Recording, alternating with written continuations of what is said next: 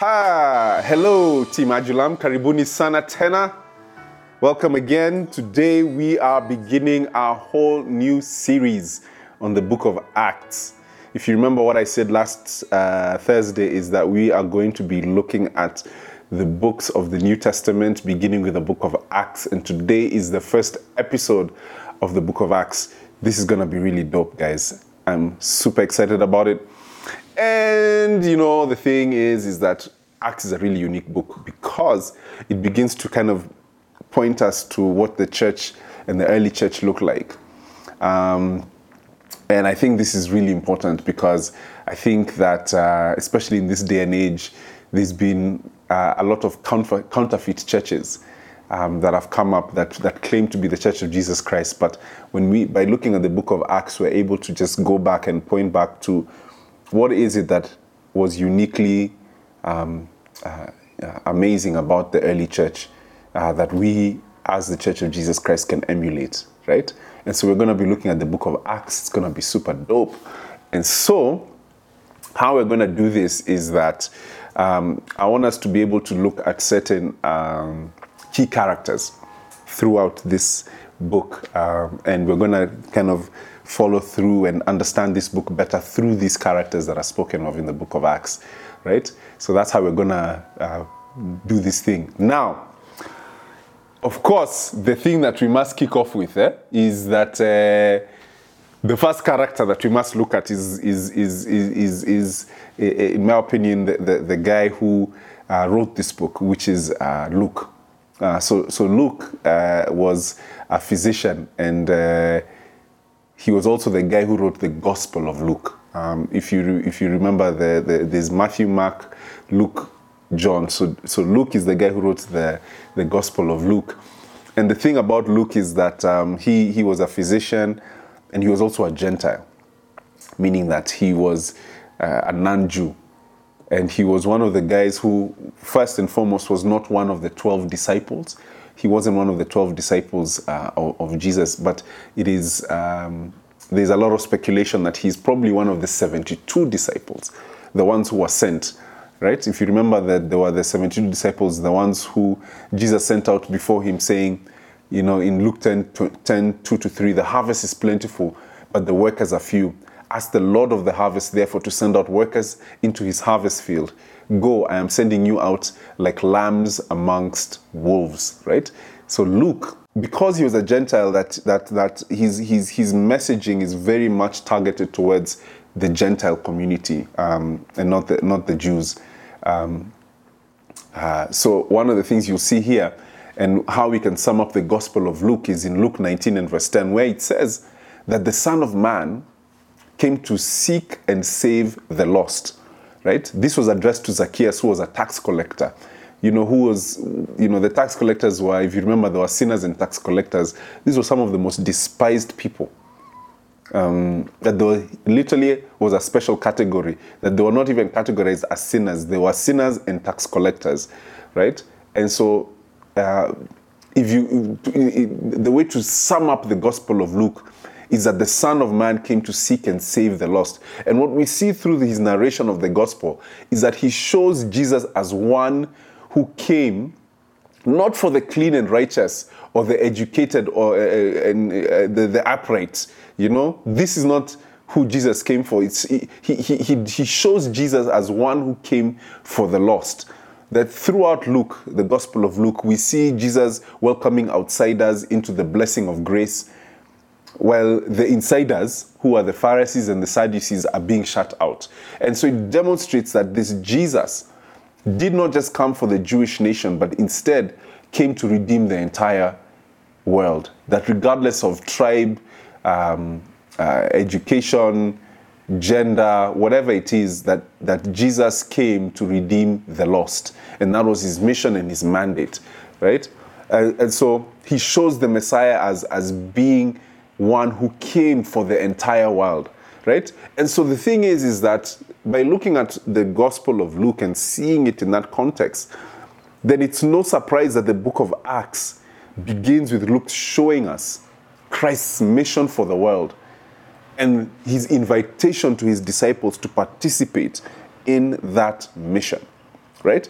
And so this is how the book of Acts begins. And let me read from Luke 1:1-9. In my former book, Theophilus, I wrote about all that Jesus began to do and teach until the day he was taken up to heaven, after giving instructions through the Holy Spirit to the apostles he had chosen. After his suffering, he presented himself to them and gave many convincing proofs that he was alive. He appeared to them over a period of 40 days and spoke about the kingdom of God. On one occasion, while he was eating with them, he gave them this command: "Do not leave Jerusalem, but wait for the gift my Father promised, which you have heard me speak about. For John baptized with water, but in a few days you will be baptized with the Holy Spirit." Then they gathered around him and asked him, "Lord, are you at this time going to restore the kingdom to Israel?" He said to them, "It is not for you to know the times or dates the Father has set by his own authority, but you will receive power when the Holy Spirit comes on you, and you will be my witnesses in Jerusalem and in all Judea and Samaria and to the ends of the earth." After he had said this, he was taken up before their very eyes, and a cloud hid him from their sight. Now, what's key to understand here is that, again, Luke is demonstrating to us and showing us that Jesus did not just come for the Jewish nation, but he came for the world. The disciples were consumed with the restoration of Israel, right? They're like, man, when are you going to restore Israel? Are we going to go back to the way it was? You know what I mean? Like, it's going to be like the Old Testament, the house of David, Israel, you know? And Jesus is just like, very quickly, is like, no, I need you guys to refocus, yeah? Forget about that whole story. Forget about that whole thing to do with Israel. Let me refocus you to a more elaborate vision and a mission that I have for you guys, right? One that involved Jerusalem, Judea, Samaria, and to the ends of the earth, okay? So first and foremost, what Jesus does is that we see him come onto the scene. First and foremost, as you see, he's risen, right? So this is now talking about Jesus post-death. Now he's resurrected. And the first thing that he does is he begins to talk to them about his favorite topic. If you remember what Jesus' favorite topic was from the last series that we did, he starts to talk to them about the kingdom of God. So he picks up right where he left off, right? He's talking to them about the kingdom of God for a period of 40 days, right? Now he continues this message regarding the kingdom because we all know, and you remember from the last series that we did, that Jesus' mission was to establish the kingdom of God in the hearts of men. That his mission was to restore to God what rightfully belongs to him, which is us. We are the custodians of God's creation. We are the ones who are mandated to be able to be the ones to govern and rule on earth. And what Jesus Christ comes and does is that he comes to restore us back to him, so that his kingdom will would be done on earth as it is in heaven through us, which was the original intention from the first place anyway, right? And so the mission is about having people from every nation, every language, every culture brought back into right relationship with God, so that God would be able to administer his will on earth through us. And so Jesus comes to establish his kingdom, his will in the hearts of men. And he came to show us and give us the ability to do things God's way, right? Remember what the kingdom of God is. This is God's way of doing things, right? And so he comes to show us and give us the ability to do things God's way. And so how he did this by living perfectly, by dying sacrificially, and rising victoriously, right? And he did this so that through him, we ourselves are able to experience eternal mercy, eternal grace, and assured transformation, guaranteed transformation, that through Jesus we are able to intimately experience God, and through that experience have our lives transformed and redeemed.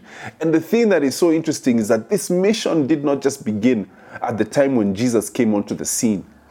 We see this mission beginning all the way in Genesis, like I mentioned, right? What was the original intention? The original intent of God was for man to live in peace and joy in the presence of God, to administer his will here on earth.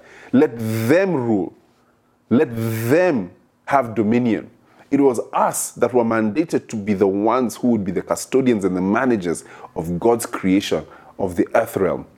Right? That was the original intention. And the goal was for God to establish his kingdom on earth through mankind. It was through mankind that his will would be done on earth as it is in heaven. And so Adam was supposed to learn and understand God's kingdom by being in his presence, and thereafter having the ability to execute God's will on earth with that knowledge.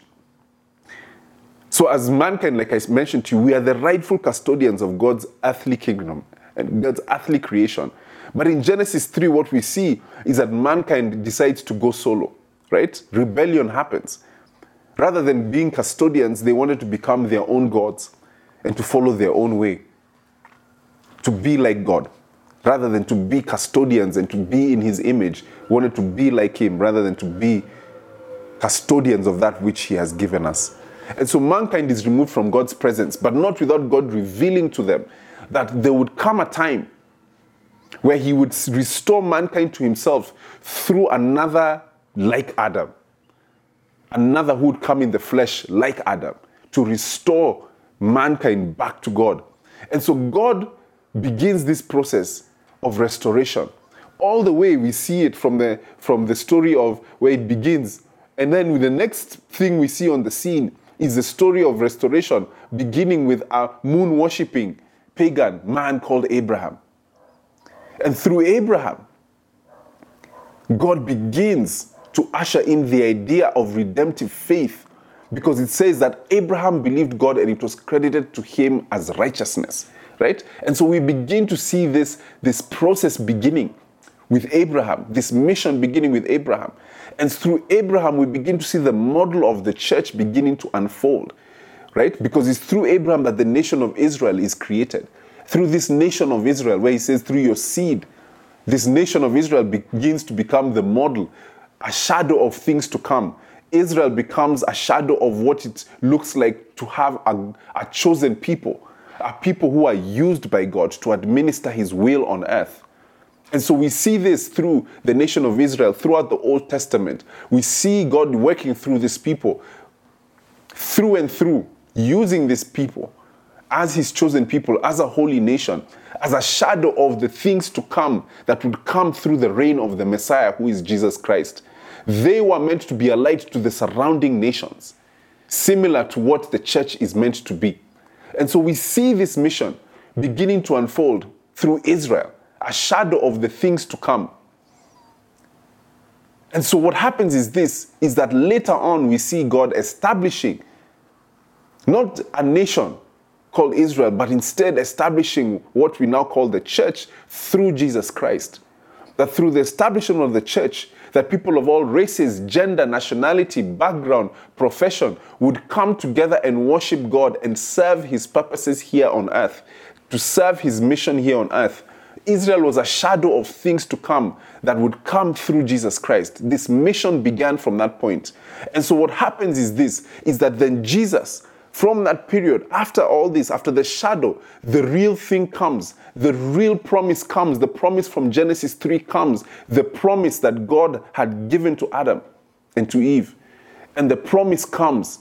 And that promise is a man like Adam, Jesus Christ, who comes in the flesh.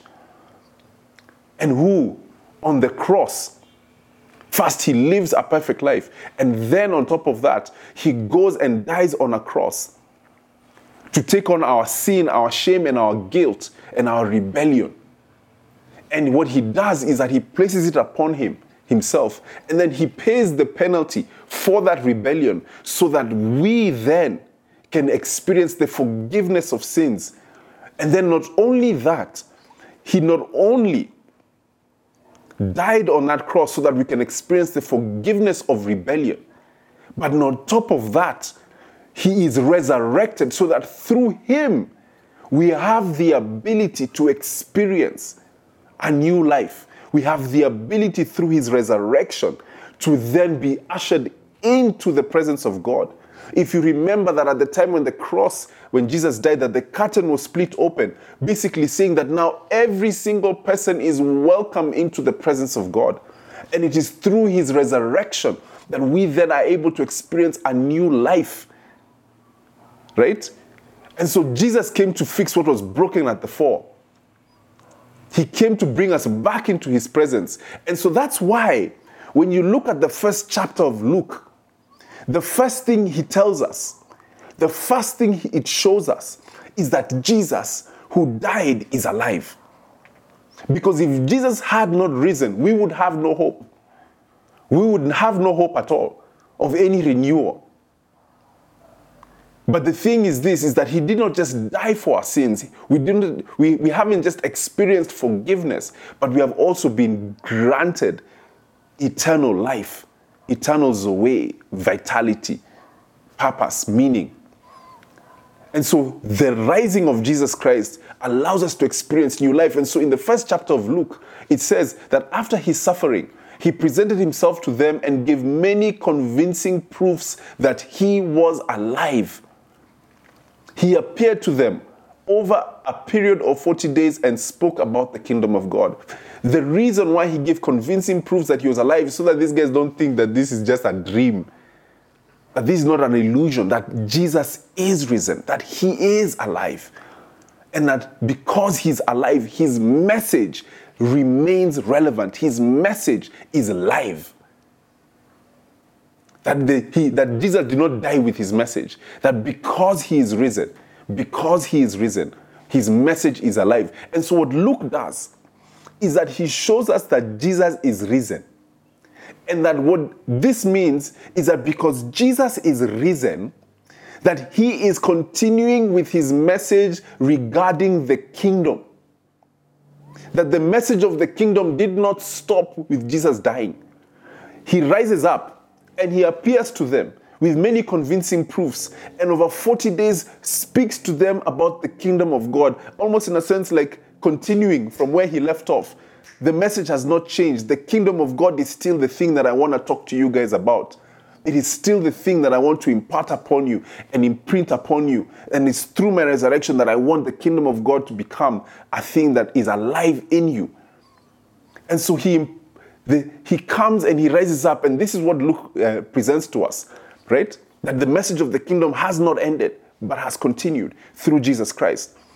But here's the thing that is so interesting here, right? Is that Jesus is risen. He has come with this message that he is continuing from when he was alive, before his death on the cross. He dies on that cross for the forgiveness of our sins, for us to be restored and for us to be forgiven. He is risen for us to experience renewal, right?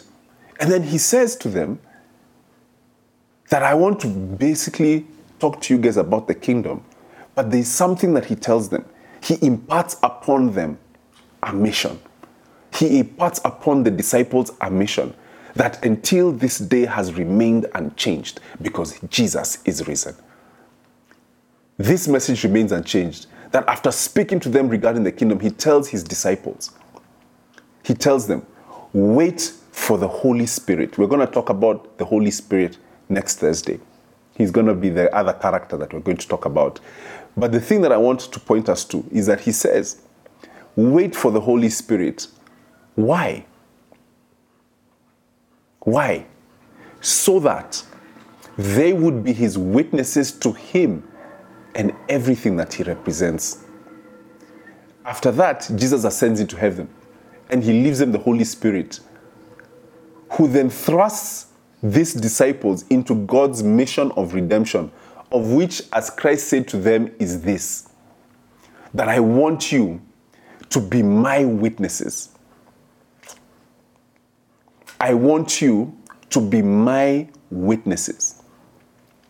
The purpose of the Holy Spirit, him imparting and saying, wait for the Holy Spirit, is so that you would be the witness that I am alive. Why?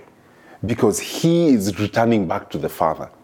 And therefore, you as my disciples, your mission through the power of the Holy Spirit is to be my witness, is to be a witness of me. Let me explain this.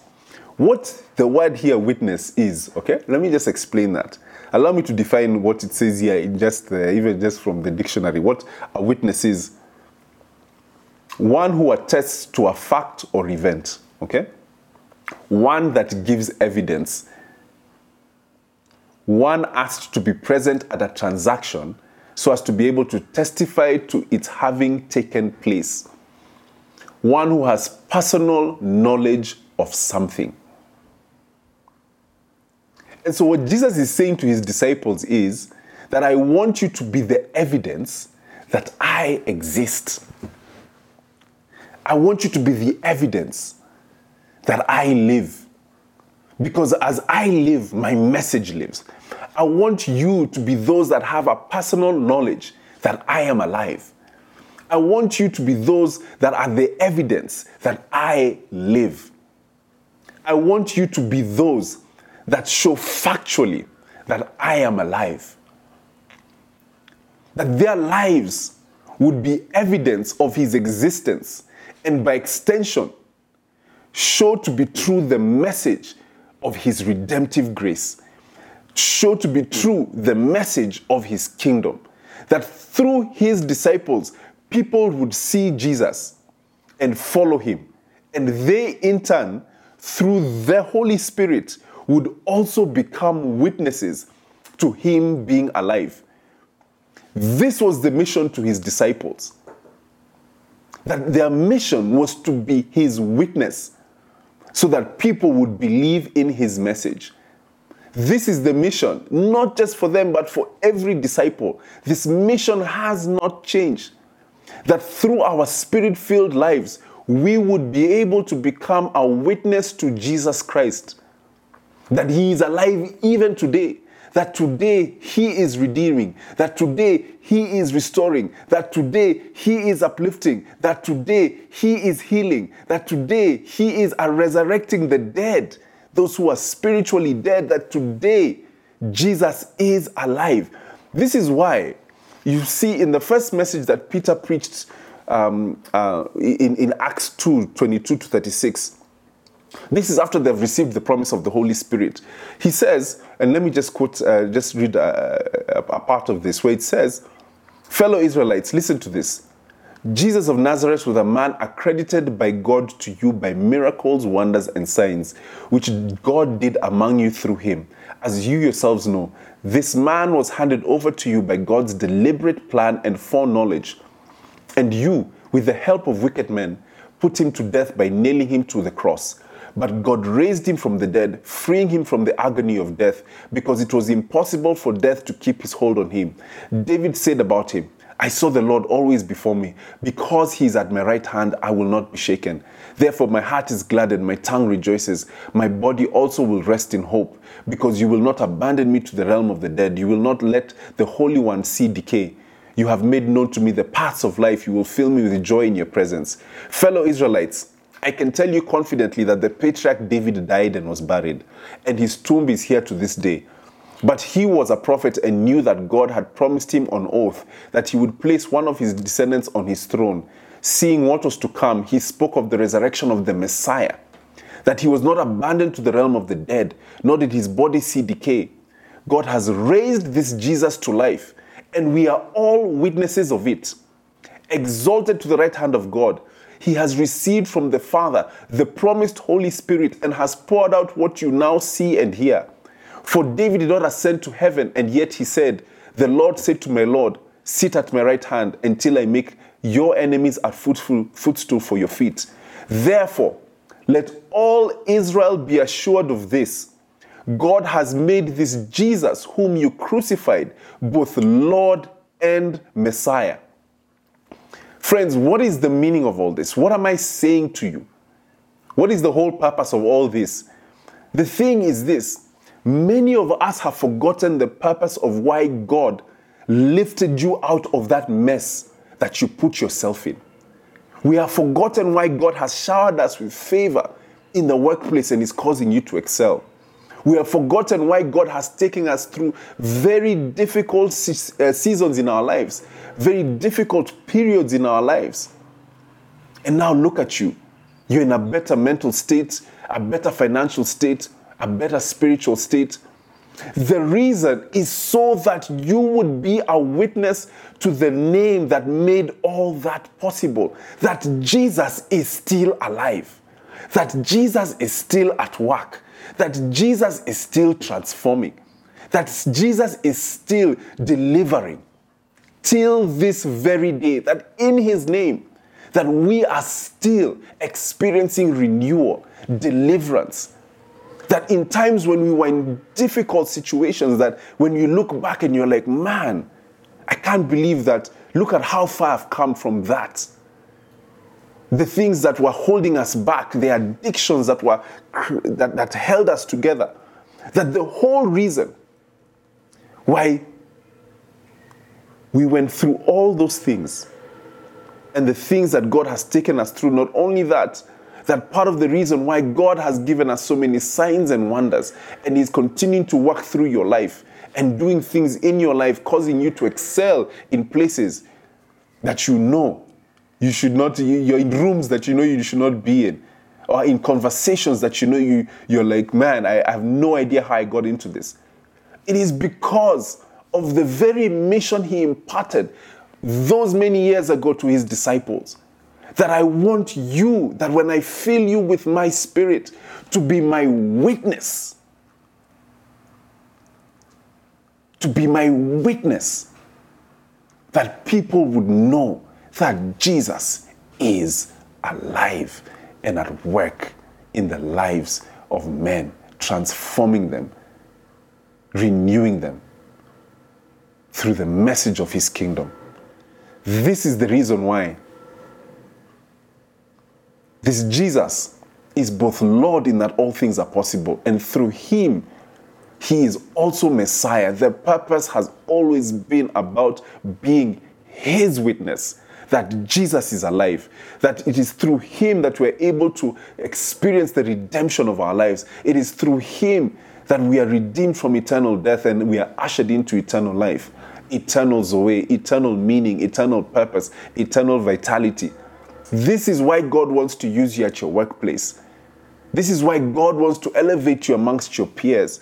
This is why God wants to take you through various trials and tribulations. This is why God blesses you. This is why He favors you. It is because of Jesus Christ and making His name known. This is the mission. This is the reason why when you look through the book of Acts, that why there were so many signs and wonders to behold. Signs and wonders. So signs is just signs, right? Things that you're just like, man, I can't believe like this happened, or God begins to show you a sign that He's gonna bless you here, whatever. Signs and wonders to behold. Things that are just too wonderful to behold. This is the whole mission, is for us to be His witness. To be His witness. That when people would come to you and wonder about how this transformation happened in your life, they would look at your life and be like, my goodness, only God could do something like that.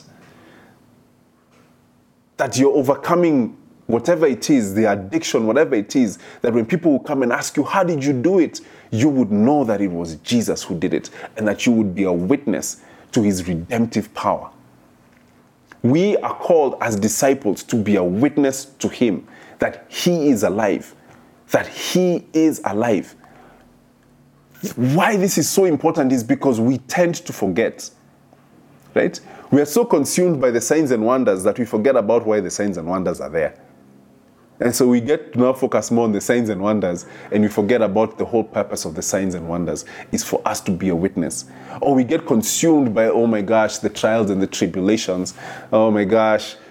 And the thing is that we forget about the times when we sang, yeah? I want to be just like you, Lord.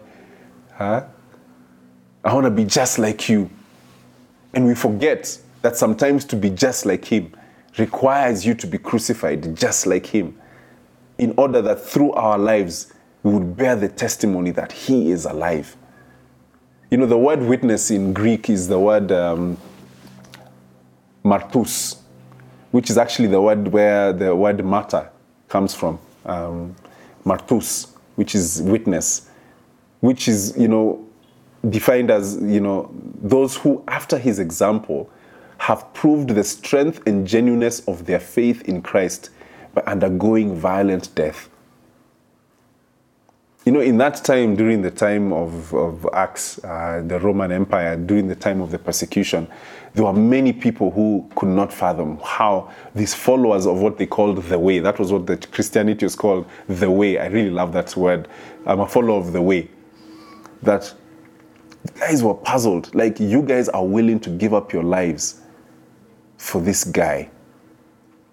And through this Matthias, many came to believe in Jesus Christ and experience him. Many of them became his witnesses, his Matthias. And there are many times in our lives we'll go through very difficult situations which feel like a violent death.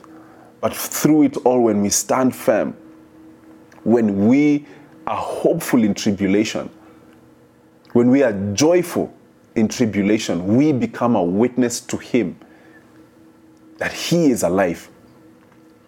You know, what's really interesting about Luke is that, you know, Luke, it says here, was a physician, but he never stopped being a physician.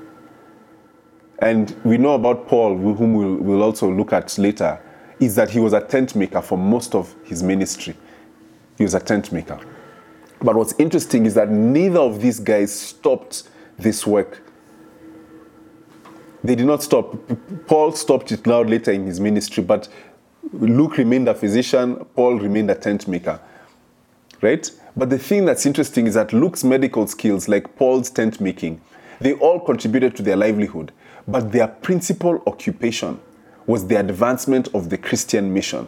And the Christian mission is to be a witness to Jesus Christ. We are all called to be witnesses to that name through our lives.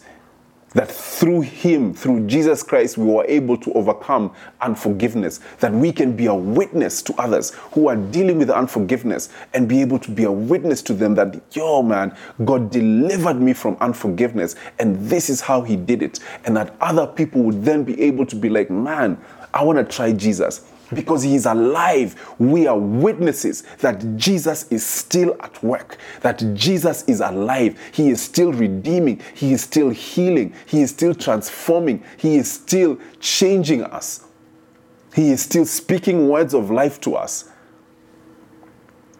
We are witnesses. I myself am a witness because I know that I'm not the man that I was a year ago. I am a witness of the transformative power of Jesus Christ. That when last year I was less patient and now I'm more patient. I am a witness that Jesus works, that Jesus heals, that Jesus uplifts, that Jesus saves.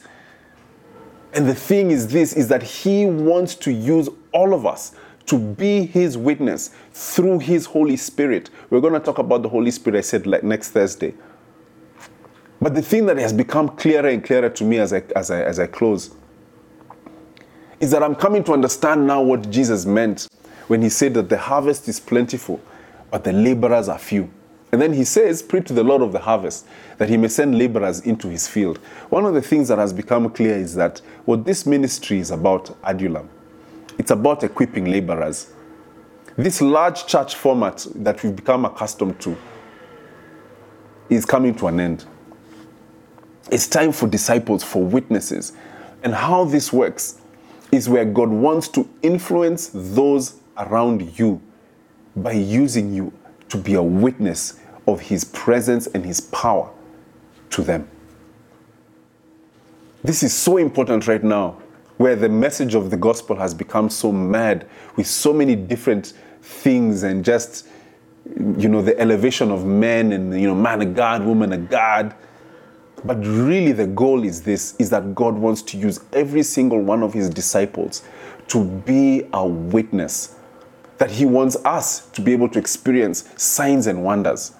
That when guys will look at your life, they'll be like, how are you doing this, man? How is it that you're being elevated beyond your peers? There's a story in Acts 4 where it says, it's Peter and John, before the Sanhedrin, before the high priest and the rulers, the Pharisees and the Sadducees. And it says there, as they were making a defense for themselves, it says in verse 13, this is now the Sanhedrin, when they saw the courage of Peter and John and realized that they were unschooled, ordinary men, they were astonished and they took note that these men had been with Jesus. When they saw the courage of Peter and John and realized that they were unschooled, ordinary men, They were astonished and they took note that these men had been with Jesus. My friends, let me tell you something. Your boy over here, as I sit here, I am an unschooled ordinary man, right? I unfortunately was unable to complete my college education. I had to drop out for financial reasons. So I never managed to finish my degree, right? An unschooled ordinary guy, just an ordinary guy who, through the power of the Holy Spirit, I come and I sit here before you. There are so many people who wonder, how do you know such things? How does this guy know these things that he comes to teach us? As an unschooled ordinary man. Not only that throughout this journey, this short life of that I have lived so far, that not having an education has allowed me still that I am able to sit here and be a witness and to speak to you of things that the Lord is teaching me. Not only just that God has taken me through a journey, even my own life, where as an unschooled guy who didn't manage to have this degree to finish, still at this point in time run my own business, one that has employed people, that God has been able to use me and to use my life to be a witness that Jesus lives. All this, I tell you, like people ask me, first and foremost, you run a tech business and yet you have no experience in tech. How did you do it? And I gotta tell you, my friends, it's because of him. I can't even lie about it. I can't come and say it's because, I went and it's my degree or there's something that I can reference to be able to come and tell me why it is that I can be able to have a tech company when I have no tech experience, or to be able to come and be able to minister to you the gospel of Jesus Christ with no theological degree. And for lives to be changed by this ministry. All of this, my friends, happens and has happened on account of Jesus Christ. I have no other person to be able to lay claim to. There's no other thing that I can come and tell you is how it happened. I know how it happened. I am a witness that Jesus is alive and that he works and that he helps those who call upon his name. Throughout my journey in business, my only strategy as telling someone is whenever I need to hire people, I pray. Whenever I need to be able to figure out a difficult situation in the business, I go to Jesus and I ask him to help me. This is my witness of the success I experience in business. This is my witness in the things that I understand, that even sometimes the things that I teach here, we're all hearing it for the first time, including myself. I'm like, hey, where did that come from? You know? Here's the thing. I'm an unschooled individual here in front of you. Luke was a physician. Luke was a physician. He was an unschooled. But what we know of him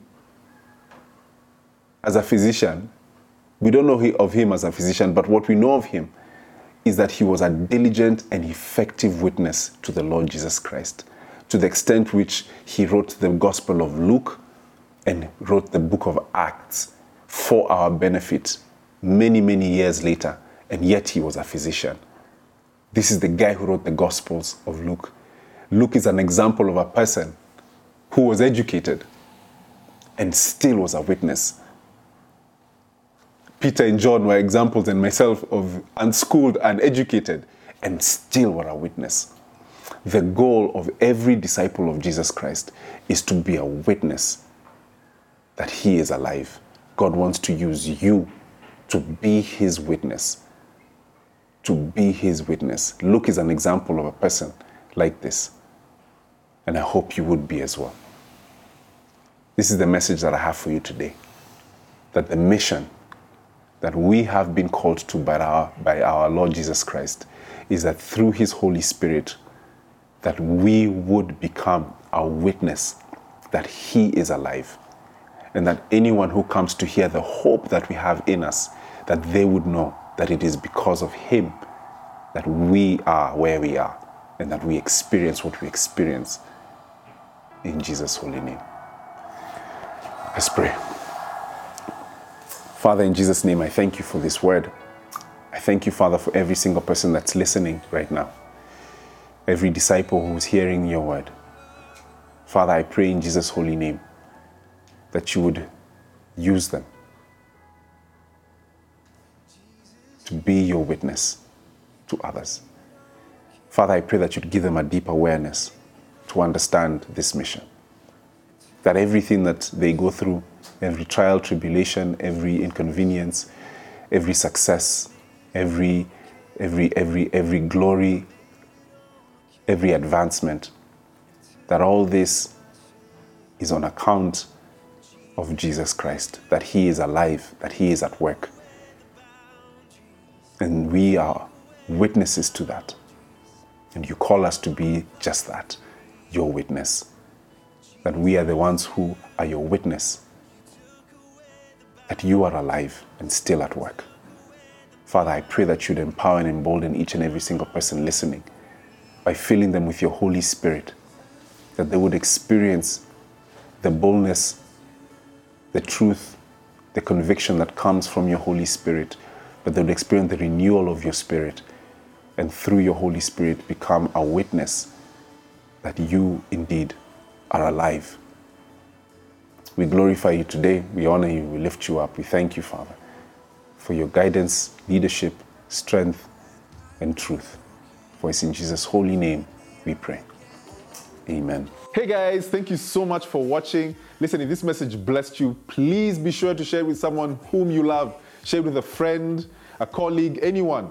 And then also, listen, support us. Support this ministry so that we can be able to make more dope content and be able to spread this message of the kingdom to as many people as possible. And then make sure that you subscribe. Sawa, subscribe. Subscribe, wherever the button. Subscribe. God bless you guys.